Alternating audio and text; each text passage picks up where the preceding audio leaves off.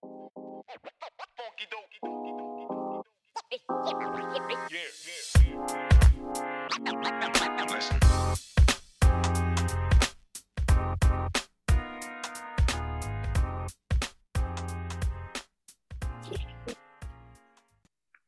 folks. There's an old saying in professional sports, at least, that a series isn't a series until the home team loses a game. And after game one, here we are. Welcome to the Run Sports Podcast. I'm Patrick McLaughlin.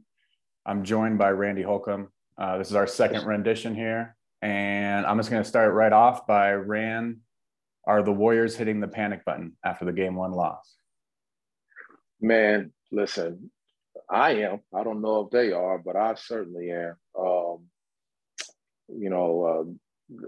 Everything in you believe that Golden State, well, at least for me, I'm not going to say everybody because since the game has happened, we have more Boston Celtic believers all of a sudden that said that they thought that, Boston would pull it out. But, no, I think that they're definitely hitting the panic button. I was anxious to get back on here with you to get your thoughts on that.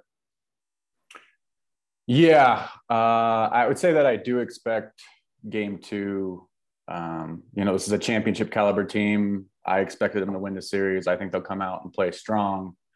But there were a few things in the game that left me, if I was a Warriors fan, player, coach, or GM, that I'd be pretty troubled with the outcome. I would say that one of my biggest takeaways was the play of Jordan Poole. A lot of stuff was talking about, his emergence. And I mean, you and I even talked about it, that he's more than capable to score 20 points, just like three other players in the Warriors. When they're all playing on that level, they're really hard to beat. And we also talked about, a rookie head coach on the other sideline, or the other side of the court, I should say, for the Celtics. And this is the first time a lot of these guys, all the guys in Boston, have been in the finals game. But Jordan Poole looked young out there. I mean, even during the telecast, I think it was Mark Jones was on the call because Breen has COVID, said something like right after his first shot or first make, he talked about Jordan Poole for an extended period of time about, his emergence and what this means. And the kid plays with a lot of confidence, and he's got a quick trigger finger. And I just think that there were numerous possessions where he looked really bad, almost to the point that he looked unplayable on both sides of the court. I actually wrote a few possessions down to talk about specifically, but your thoughts there? Well, I think a couple things happened with Jordan. I'm a big Jordan Poole fan. I can't say that I'm not. He averaged, I believe, 18 and a half points this year off the top of my head. But I think a couple things have changed with that group. Clay's back. He came back, mid-season or thereabout. And then the other key component in this particular game, the first game, was that it seemed as though there was an urgency to get Steph going, which I thought was a mistake. I thought trying to get, and to his credit, he took, wide open shots, right? A lot of those looks were wide open. I don't think that there was an urgency though to, and maybe this is a credit to the Boston Celtics coaching staff, where they felt as though they were not going to allow layups. This is something that Jaylen talked about beforehand. Jaylen Brown, that is, talked about beforehand in his pressure. So as far as Jordan is concerned, man, I just feel like they didn't get him going early. He's young, so he needs to see the ball go into the basket early. And if Steph gets off early, that means that everybody else is waiting around for the basketball. Right. I think Steph is good enough to be able to get himself going later in the game. He doesn't have to get going so early. But if he's going to shoot naked shots and go 6 for 7, man, you know what I mean? I don't know how you can fight that. You can't fight that with a stick. Yeah, no, I'm right there with you. I mean, it'd be one thing if he was taking those shots and they weren't going in, but he was about as hot as you could get. And I know we talked about this I think yesterday, we're recording this on Saturday morning, but after the game, we talked a little bit about, Steph doesn't have a finals MVP, and they were going to him early and often in this game one. And I don't know if that was, a conscious decision by the team or by him, or they just happened to, in the flow of their offense, he was getting open looks. But yeah, I don't know if it was, Poole plays with a lot of confidence, and as a young player, he needs to, get those opportunities early instead of late in game. But my big takeaway was really that, and we've talked about this before too, about how during the season and at different points in the playoffs, there seems to be a little bit of how would I put this? A battle going on the court with teammates between him and Klay. There were a few possessions where I wrote it down and took note of it, that Klay wanted the ball and Jordan said no, basically, and without verbalizing it. And there was the one, God, what was it? It was the end of the first half. They had the last possession. Klay's got his hands up. He's looking for the ball. Poole looks him off, step back three, hits the top of the backboard. The half ends. And Klay, if you watch the replay, Klay looks pretty disgusted with the decision to not pass him the ball with time still on the clock. And then after the ball hits the top of the backboard, he's looking back to the Warriors bench, and he kind of throws his hands up a little bit. Like, how can we communicate to this kid that not only have I won multiple rings in this role, I'm also making $44 million, and like, this isn't your opportunity to, assess your value in terms of what you're going to get in the free agent market. Like we're trying to win this basketball game. Right. Well, I mean, I think everything was kind of going great, for 40 minutes of the game, or, thereabout, right? Everything was looking good, even though those guys weren't necessarily getting off. But if you assess the game in its totality, Steph goes for 21 points or thereabout in the first quarter. And in the second quarter, he doesn't score at all, which is a problem, right? Right. I think that there is something about being able to, especially when you're a star player, there's something about picking your spots, man. You got to know how to pick your spots, especially when you're a dominant scorer. When you're a dominant scorer, you have to have the confidence and the ability to be able to get other people going and then get yourself going. And this is one of the reasons too that I've always been on the other side of the fence about Steph being a point guard. I think that every category that he affects is at the shooting guard position. Now, other basketball pundits, I've argued with them, for hours. You've heard, on Clubhouse with my man Dion and Ian Powers and others, right? That they feel as though he's a combo, or they feel as though he is a point guard. Even with others that, other fans, right? They believe that he's a point guard, that the point guard position has changed. And I just don't believe that. I believe that the job description is still the same job description. And in that, this was a game that I believe that Steph, again, if he was a true point guard, he'd have been able to get some other people going. I think that's part of what a point guard, or a big part of what a point guard does. But the caveat is that some of those shots that he was shooting just so wide open. Right. You know what I mean? They were just so wide open that it's almost like, okay, we'll let him get his, but we're not going to let everybody else get theirs. And if that's what Boston's thinking was, well, then they executed perfectly. Out. Yeah. Right? You know what I mean? So, and then the fact that they, in the fourth quarter, man, they just shot the ball. I don't know that I've seen his team shoot the ball better in the finals than what they shot in that frame. So it's just impossible to stop a team. No different than it's impossible to stop Steph. You know what I mean? If he gets going, or Klay if he gets going, right? Or Jordan Poole if he gets going. Again, I want to give some credit to Boston more than anything else, because again, I'm not going to back off of my take. I think that I had Golden State winning the series.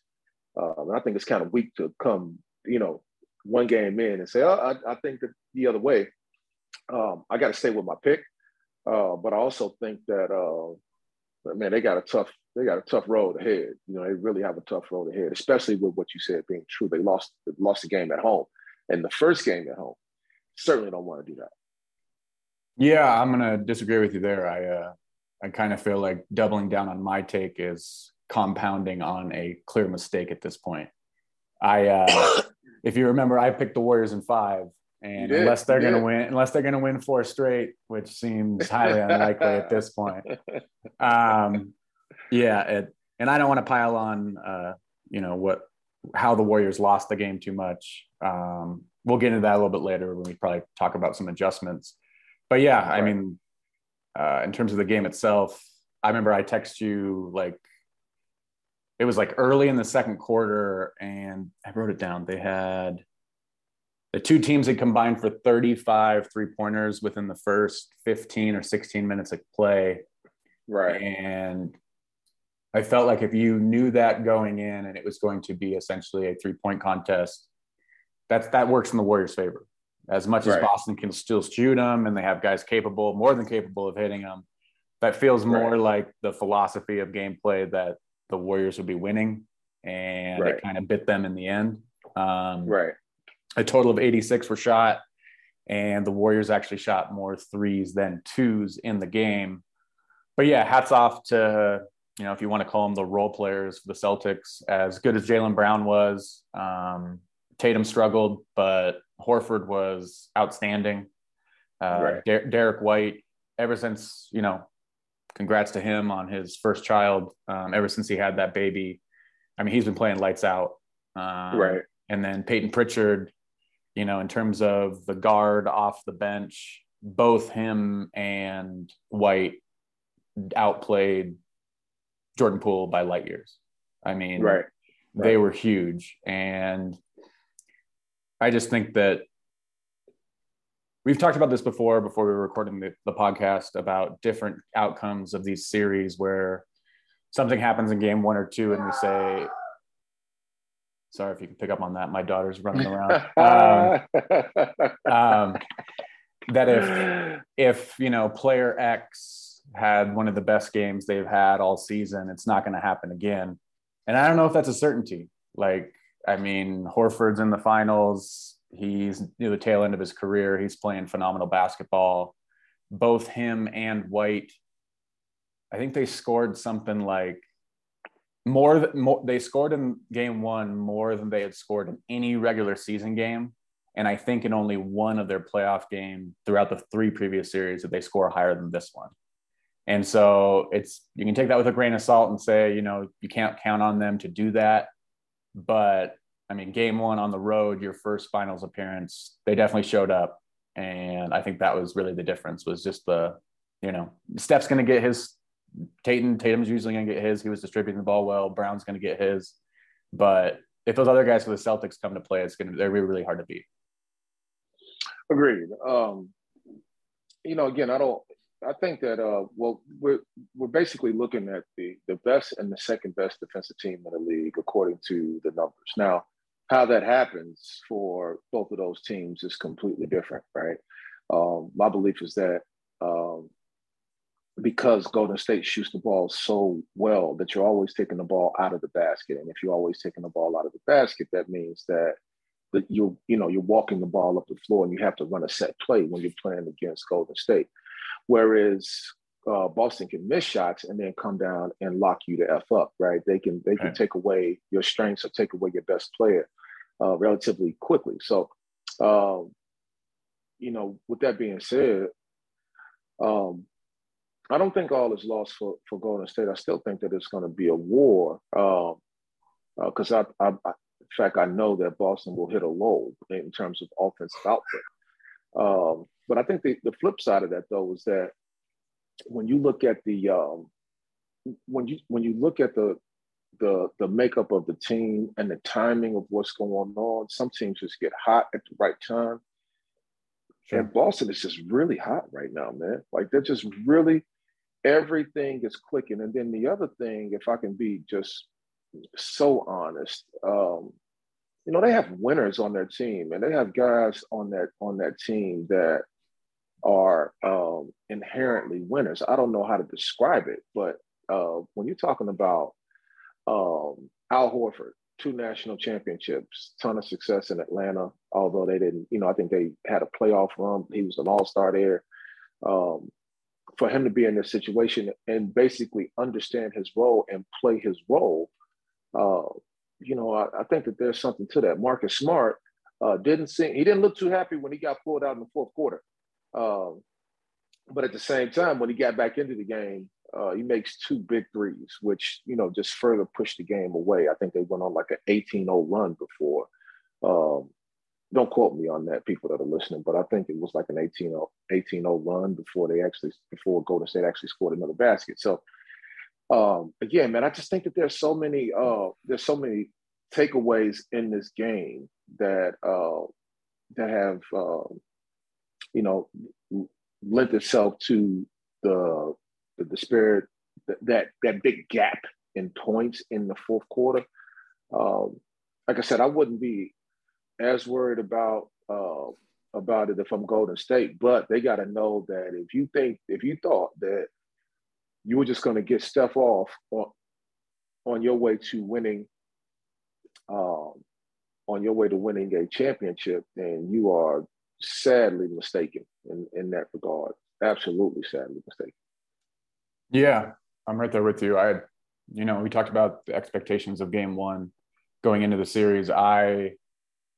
I thought, based on just the way they closed out the Miami series, especially the end of that fourth quarter, I didn't expect them to come out and look like this offensively. So hats off to them. I was really surprised. As you know, I like to, dig into the numbers a little bit. One thing that stood out to me in the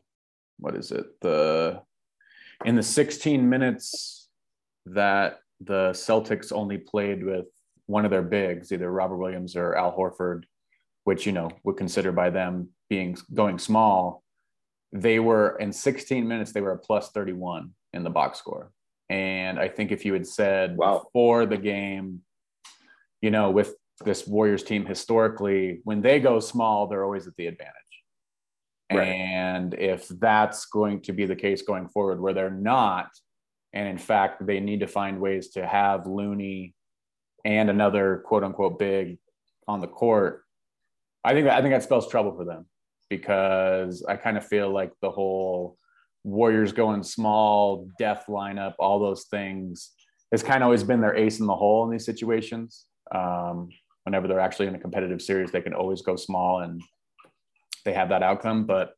And then the other thing is when Steph and Jordan played, I have it right here. They played 16 minutes together on the floor on game one, and they were a negative 13 in those 16 minutes. And I think if you can't play those two together, that kind of leads me into more the second segment I wanted to do here, was the adjustment. If those two can't play on the court together, and you alluded to this earlier, does this team even have a point guard? That's a big problem, right?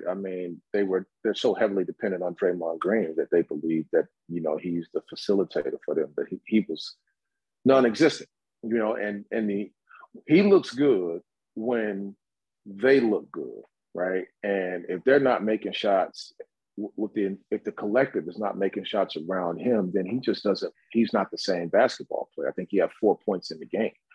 So with that being said, man, I think that they need something right now. And I think that something is probably another bona fide score. And again, there's a couple things that I want to get into. Let me get into those right now. And I want to shout out a couple people. First, myself and Ian Powers have talked, a ton about. Ian Powers is a NBA scout. FillTheLane.com. FillTheLane.com. He does incredible knowledge about the game. You might get some cuss words while you talking to him, but he's definitely a basketball mind. And he and I agreed on a couple different things. First, I Al Horford's Nike selection was awful. Those were the first. He went and bought those joints from the DXL right before the game. They were sitting right next to the Rockports. So that was in the Rockport section. They had that little Nike sign. I don't even think those were Nikes. I think they were probably just Nikes. But as you get older, what matters is comfort, right? The older absolutely. Yeah, we what we do care about is comfort when it comes to our shoe selection. That's the first thing. The second thing is that KD is incredibly, or was incredibly important to that group, because when they got bogged down and things didn't work, or it was the fourth quarter, they had a guy that they could throw the ball to on the elbow. He can hold out his hand and catch the basketball and shoot it in from anywhere on the floor. Or his go-to move on the basketball court is the hang dribble three at 6'11", right? You know what I mean? So they had a guy that when the proverbial bleeding started, they had a guy who could close up the wound, right? With, a timely shot, or getting to the line and getting fouled. Which leads to my next point. Steph Curry's biggest issue was not the fact that he can't score the basketball. It's the fact that he can't close basketball games because he does not have the stature to do it. This isn't a skill situation. This is a stature problem, right? The ability not to be able, and that's one of the reasons I believe, and again, I don't want to speak for Ian, but Ian and I just agreed that he just doesn't have the physique to do that. You got, at 6'2", 3, whatever he is, trying to get the ball and trying to face up the score without there being a play call is not his strength. What is his strength, though, is being able to come off screens and using screens, typical shooting guard related stuff. If they switch it on all of those and they deny him the basketball and force him to work to get it, especially late game, when you're a little bit more tired and the defense can bog you down a little bit more, that's when he's lost, right? That's when he is not as effective. That's when it doesn't look as good. And that's one of the reasons that he does not have the finals MVP. So with that being said, this is clearly an indicator that, first of all, Draymond made the wrong decision by calling KD a bitch on the bench. That was the wrong decision. KD made the wrong decision, maybe by leaving, going to Brooklyn, if he intended on winning more championships, but that's his prerogative. Yes, a dude that kind of goes by the beat of his own drum. And the Golden State fans on Clubhouse, Lisa Bev, and who am I leaving out? I want to call Jason, and let me call out D-Naz. Some more of them. Oh, my man D Naz. Leave. Help me out. I gotta get the names. That's enough. That's enough of them. Is that enough? That's enough. That's enough. Goodness gracious, just a couple more that I know I'm leaving out, man. But man, those guys, the fandom on Clubhouse believed that they did not need KD, and this is a situation where they 100% do. And honestly, he needs them. Right. And although it's over now, him being there pushes them in a light where they're a championship caliber team that can, winning the championship, not a championship, because they are that right now. But that right now in this series is what's needed.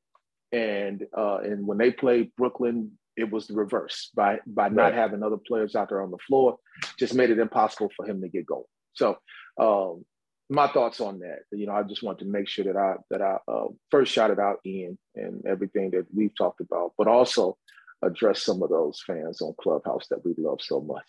Yeah, for sure. Well, first thing I would say is a shout out to Ian as well. Great basketball mind that I really enjoy speaking with. But I will say that I am a firm believer in comfort over style as someone who has dealt with plantar fasciitis.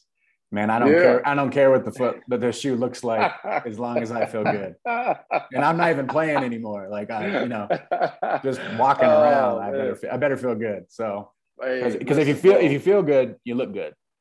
If I'm out there walking hobbled, it don't matter what I have on my feet. Hey, listen. Well, then you need to go pick up a pair of those We need to pick up a pair of those Nikes that my man had on, man. I think that's a combination of Rockport and Nike. I think that's something new for those over 42, 3. You know what I'm saying? I might even go pick up some on my next birthday. You know, go ahead, go off though, man. Yeah. Shout out to my man Cam. Go off though. Yeah, go off. But yeah, I agree with all the KD stuff. There was a particular possession late in the fourth with like, I don't know, I should have wrote it down, but there was probably like 2 minutes left. It was like a 2 or 4 point game. Boston was making their big run, and the Warriors were passing the ball around, not in like a good offensive set with movement to draw somebody up. It was more like nobody knew what to do with the ball or who was going to take the shot. And as much as, like, you know, you talk about, you can just give it to KD and he can hang dribble and get a shot over basically every defender in the league, or he can make a move inside the arc to get a shot, draw a foul. It's pretty glaring that this team doesn't have that guy with that level of physicality or size, to your point, stature. And I don't know if you would say it's rearing its ugly head now in the finals, because they've taken care of business so far for the first 3 rounds. In this game, they just look like they need that person. But not to backtrack too much, but that's kind of what I think this team needed to do throughout especially the first 3 quarters, was really just, I mean, what did they say? Put their foot on them when they're already down. Like, right. I went through those Jordan Poole possessions, and again, I'm not trying to dog on the guy, but he took a lot of bad shots. I mean, I'm not even talking about his defense right now, which, you know, isn't his strong suit anyways. But there were just a numerous possessions where, I mean, the Warriors had something like a 15-point lead, and he was playing borderline reckless. Like, there was one possession, he tried to go 1-on-4 with Horford and Williams both in the box, and easy shot block. There was another possession where he tried to push the break on a 2 versus 3, and like a full 24-second clock, he grabbed the long rebound, and there was like a minute or something left, I think in the third quarter, minute 30, something like that. And it's like, to me, in that possession, like, I know he likes to play with pace, but this Warriors team isn't that level of pace that we saw from those championship teams. I think they were like 13th or like almost middle tier of the league in terms of pace play. And when they were winning those championships, they were like 1, 2, or 3. And so like, he's kind of in this mentality of, I got the ball, I'm going to get my shot. As you always say, loves to feel the ball, doing a lot of dribbling. And on that play, it's like, grab that rebound, dribble it up, use the full 24. Boston's gone on numerous runs at this point. You know, basketball is a game of runs, and you just give him an easy 2. Like, he got pickpocketed by Tatum, and then it's Tatum versus Brown on a 2v1 inside the key. And then Jordan Poole, after he loses that ball, like at the top of the 3-point line, he doesn't even make an effort to run to play defense after he's lost it. He just stands there. Steph looks at him in the same spot, and Steph decides to run to try and make a play, or at least grab a potential miss. And it's just little things like that where I don't know if, and that's something I wanted to get to, was more about like the adjustments in game 2. And I'm sure both coaches, I've looked at the tape probably 2 or 3 times at this point. They've made minor adjustments. I'm sure the Celtics are, you know, going to try and not give Steph those types of early looks, at least those clean of looks. But do you think in a 7-game series where I think they were the favorite, the Warriors, at least briefly, or like by a little bit, especially in game 1, I think 3 points was what the spread was. Do you think it's too early to make radical adjustments? And I don't mean like, you know, defense and, you know, possessional, but more like to the roster, like who's getting those rotational minutes? Do you think it's too early to, you know, play a GP2 or a Moody, or make a conscious effort to, I mean, if Jordan Poole's not contributing highly on the offensive end, he's a negative on the defense. And I just feel like in the Western Conference semis, Jason Kidd usually pulled Spencer Dinwiddie as the first guard off the bench.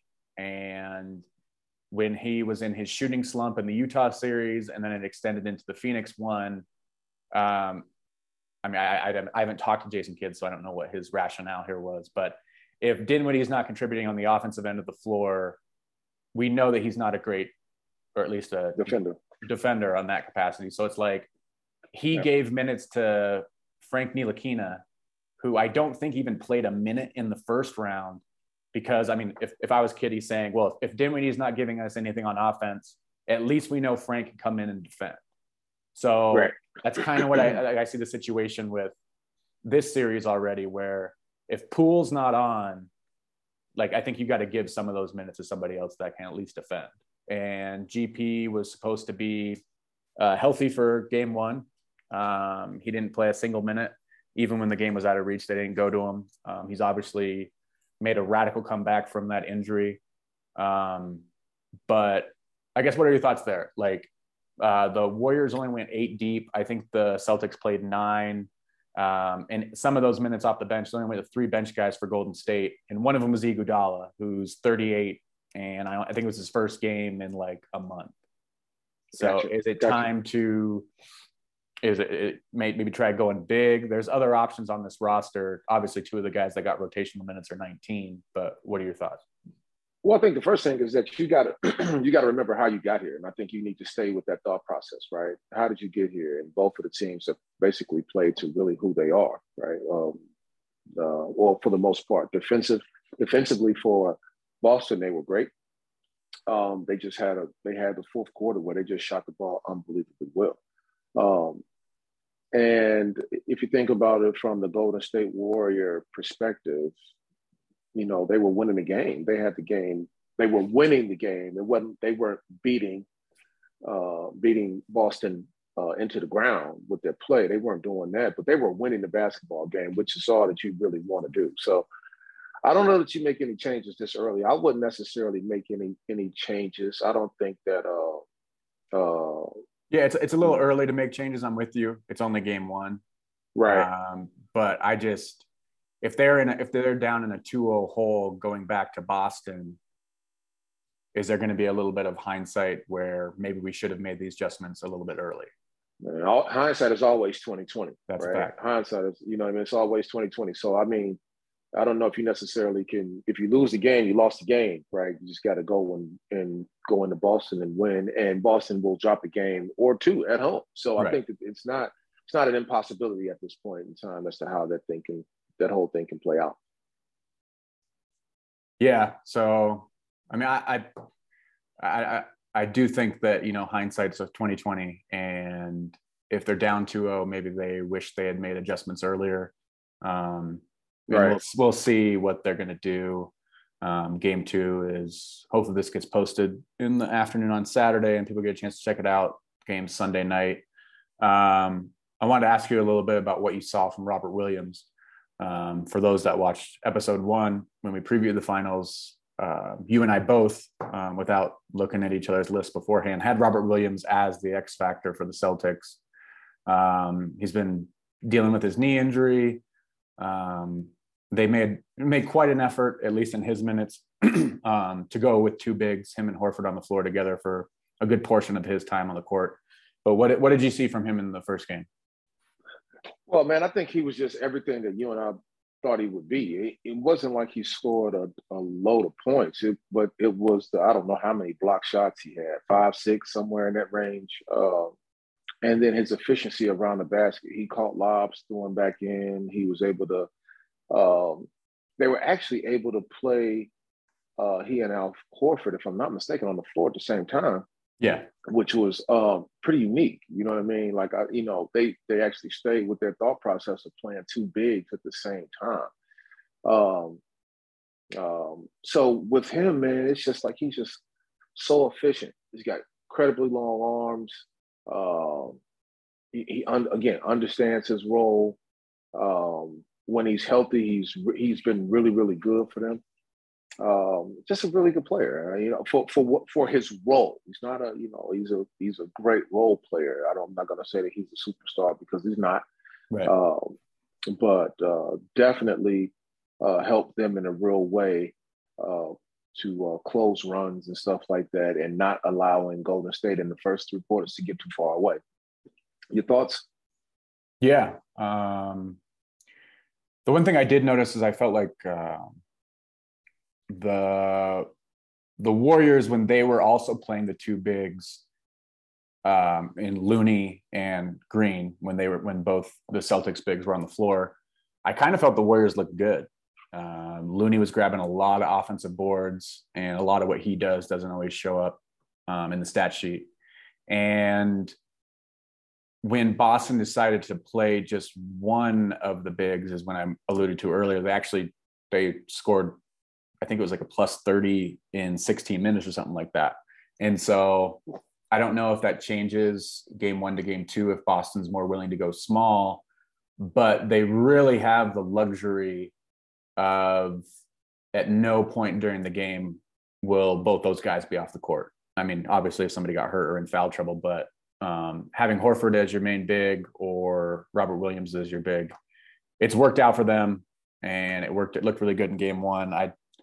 I was surprised that Robert Williams looked so good out there. I mean, I was, as much as the 3-day layoff or whatever, I actually thought the time off was going to be more helpful to the Warriors. Yeah. And like, but I don't know. That's one of those things too, that people are always like, is it better to, in other sports, to have the bye and then to sit there and wait, or to ride that momentum from a game 7, even if your team's a little banged up, you just won a big closeout series. The Warriors hadn't played in like a week.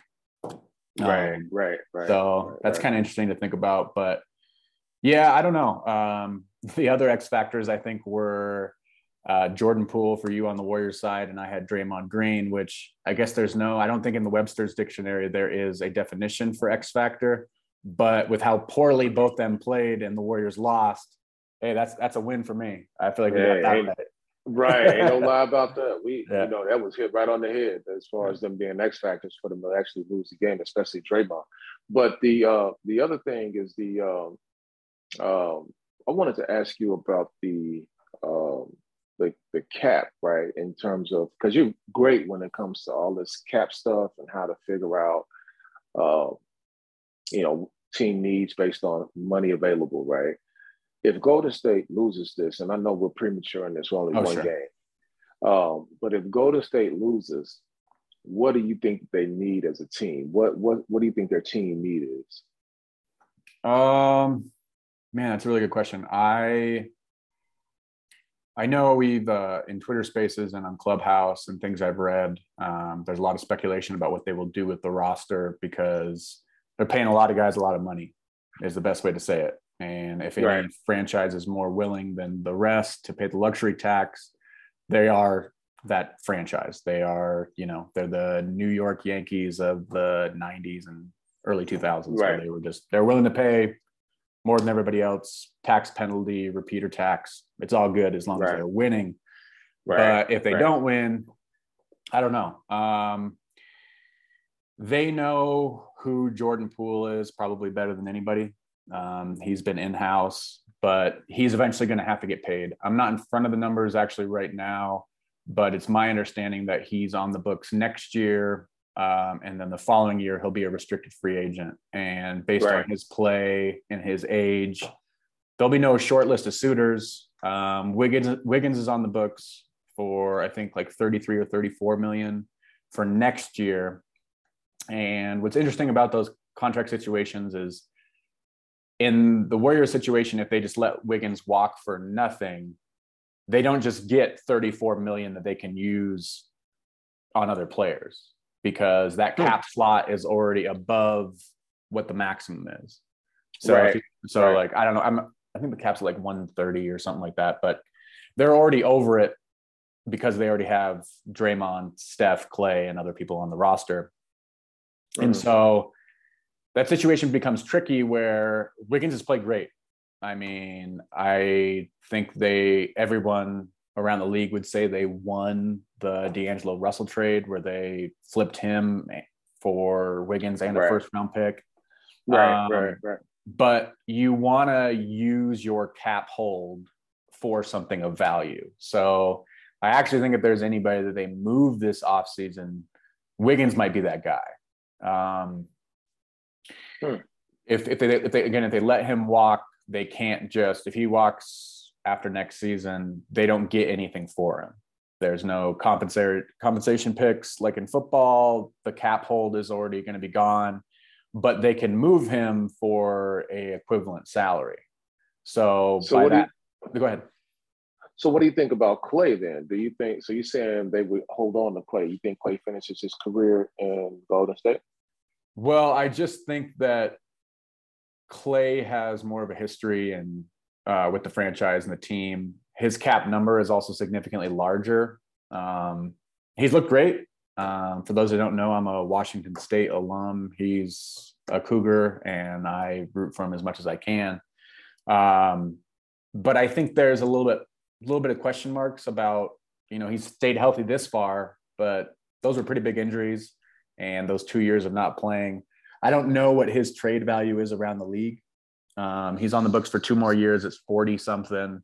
He's on the wrong side of 30. He doesn't look like he's the same guy defensively right now. While Wiggins, he was just an all-star, and I don't think his trade value could probably be any higher. There's been speculation that at some point Klay would like to play for the Lakers. It's where his dad played, and he has a bunch of ties to that area. But I think the only person on this roster that's going to finish his career a Warrior is going to be Steph. So it's just a question of when and not if, not when. I would say Klay moves on from this team. But 2 more years in the books. I just think that it's more probable because their hand is a little bit being forced. I don't think they're going to re-sign Wiggins to like a max deal. But if you can trade him with 1 year left, at it's crazy to say he's what, like 26? Something like that. It's crazy to say that because he's still pretty young, but right. Yeah, I think that's the more viable option. But yeah, they're going to be in a situation where they haven't hesitated to make big moves. I do think that acquiring him was a relatively big move in terms of just the salaries being acquired. They brought in KD. I don't think that organization has any true sacred cows besides Steph. And Steph is kind of what the engine is whole built on. So nothing would surprise me in terms of them making radical adjustments to their roster, but they're facing a tricky situation, like I alluded to earlier, where Poole is trying to get his value up or make his stature and presence known in the league, while Klay is simultaneously trying to hold on for dear life as the number 2 guy on the team. Yeah. And so if there's a logical breakup, it's one of those 3 guys. I mean, Wiggins, Thompson. I don't know what Jordan Poole's trade value is, but I don't think there would be any short list of suitors for this is a hypothetical. We're getting pretty far down the road of, we're about to enter game 2 and we're talking about them blowing up the roster. Blowing it up. But blowing up the roster, right? Like what out there could they get if Jordan Poole and Klay Thompson were traded in a package? Like, can you get another top 15 player for that? It just kind of depends. I don't think that you get rid of both of those guys if anything goes wrong. But and again, this is all hypothetical stuff. Right. But I do think that there's. I think you got to figure something out with Klay, right? I think that there has to be, whether you win a championship or not. I think you got to figure something out with Klay, whether or not you're going to stick with him. I know he has a huge cap hit, but he and Jordan Poole on the floor, all the way back around to our, to your original point, those 2 on the floor together, they're trying. And if they're successful, all is forgotten. But if they're not, I think we really got to take a look at those 2 being on the floor at the same time or on the same roster, because at this point, in my opinion, Jordan is better. Now, he hasn't played, in this first game, he didn't play well. But I think he's just a better basketball player going forward, due to the fact that he's youthful. He's a little bit more shifty. He's a little bit more of a natural ball handler. And Klay at this point is he's had a couple good games, but he's had some struggles this year coming back from his injury and sitting out for basically 2 seasons. It's tough, man. It's tough to get back. And then, this is basketball is young man's game. So right. Hopefully they get it figured out. Yeah, I'm right there with you on that. And I don't realistically think that they would move two of those guys in a package. I was just exploring like a hypothetical of what the value would bring, because a lot of people have speculated that they have to make a trade. And while I think they will, just because Wiggins is only on a 1-year deal after this year, but if they just see Wiggins as a guy that they can find a replacement for, they already have Kuminga on the roster on a rookie deal. They could just let him walk, and then that 30 or so million that he was making, that coincides perfectly right when Jordan Poole would need to be paid. And so if the franchise knows what Jordan Poole is better than we do, and like I agree, I mean, if Steph isn't going to play forever, Clay's not, Draymond definitely isn't, and they got Kuminga, Moody, Poole as 3 of the best, I don't know, 40, 50 players in the league under the age of 23, something like that. Right.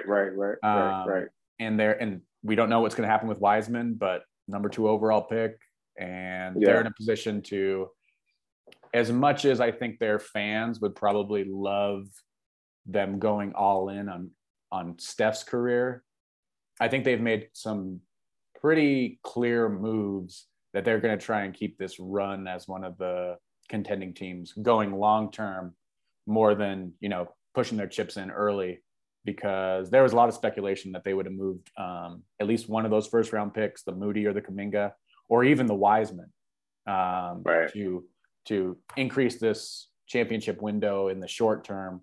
And they didn't do that. So while they still could, I mean, you lose a finals that you were favored to win. Maybe they have a rethought process on that. But based on the track record of what they've done, I think they're just kind of making smart moves to go forward.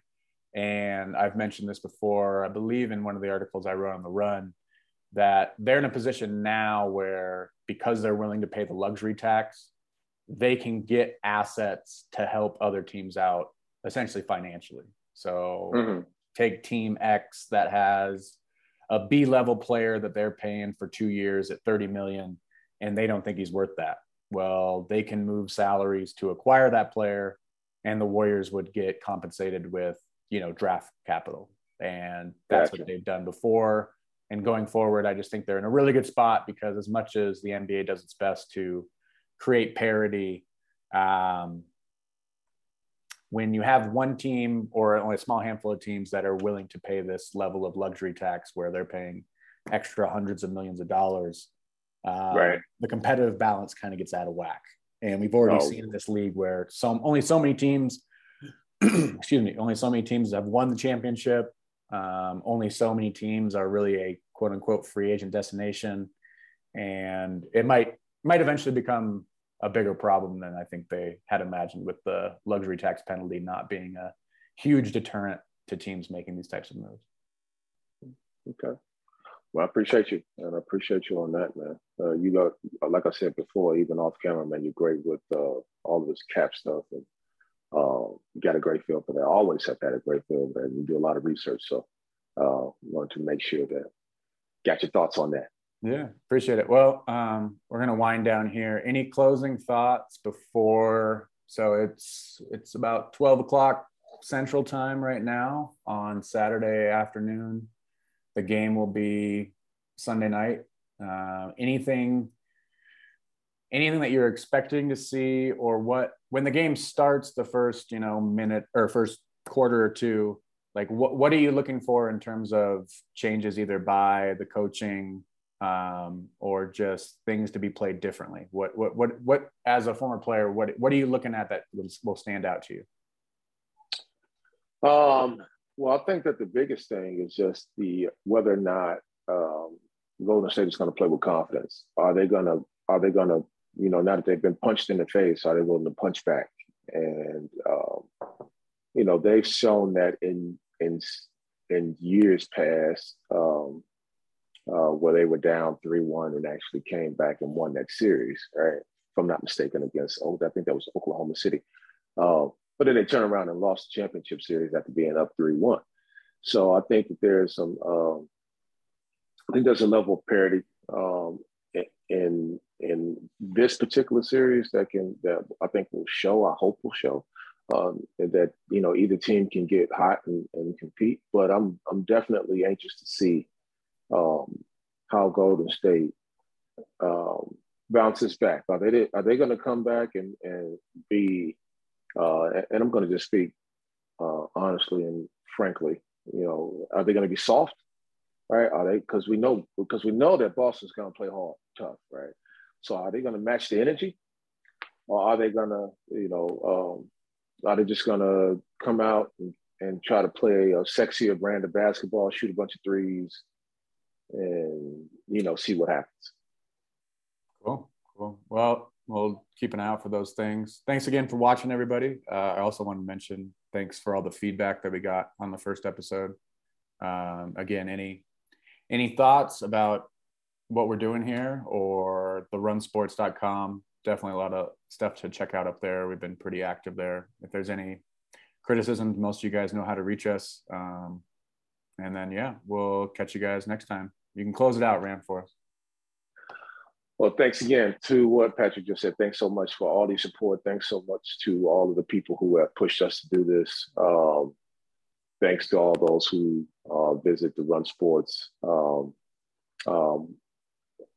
Really trying to create a place that's pure for basketball. So continue to support, continue to criticize, let us know. We always are looking for constructive criticism, but we also want to make an enjoyable space. So thanks so much for all those who have helped us.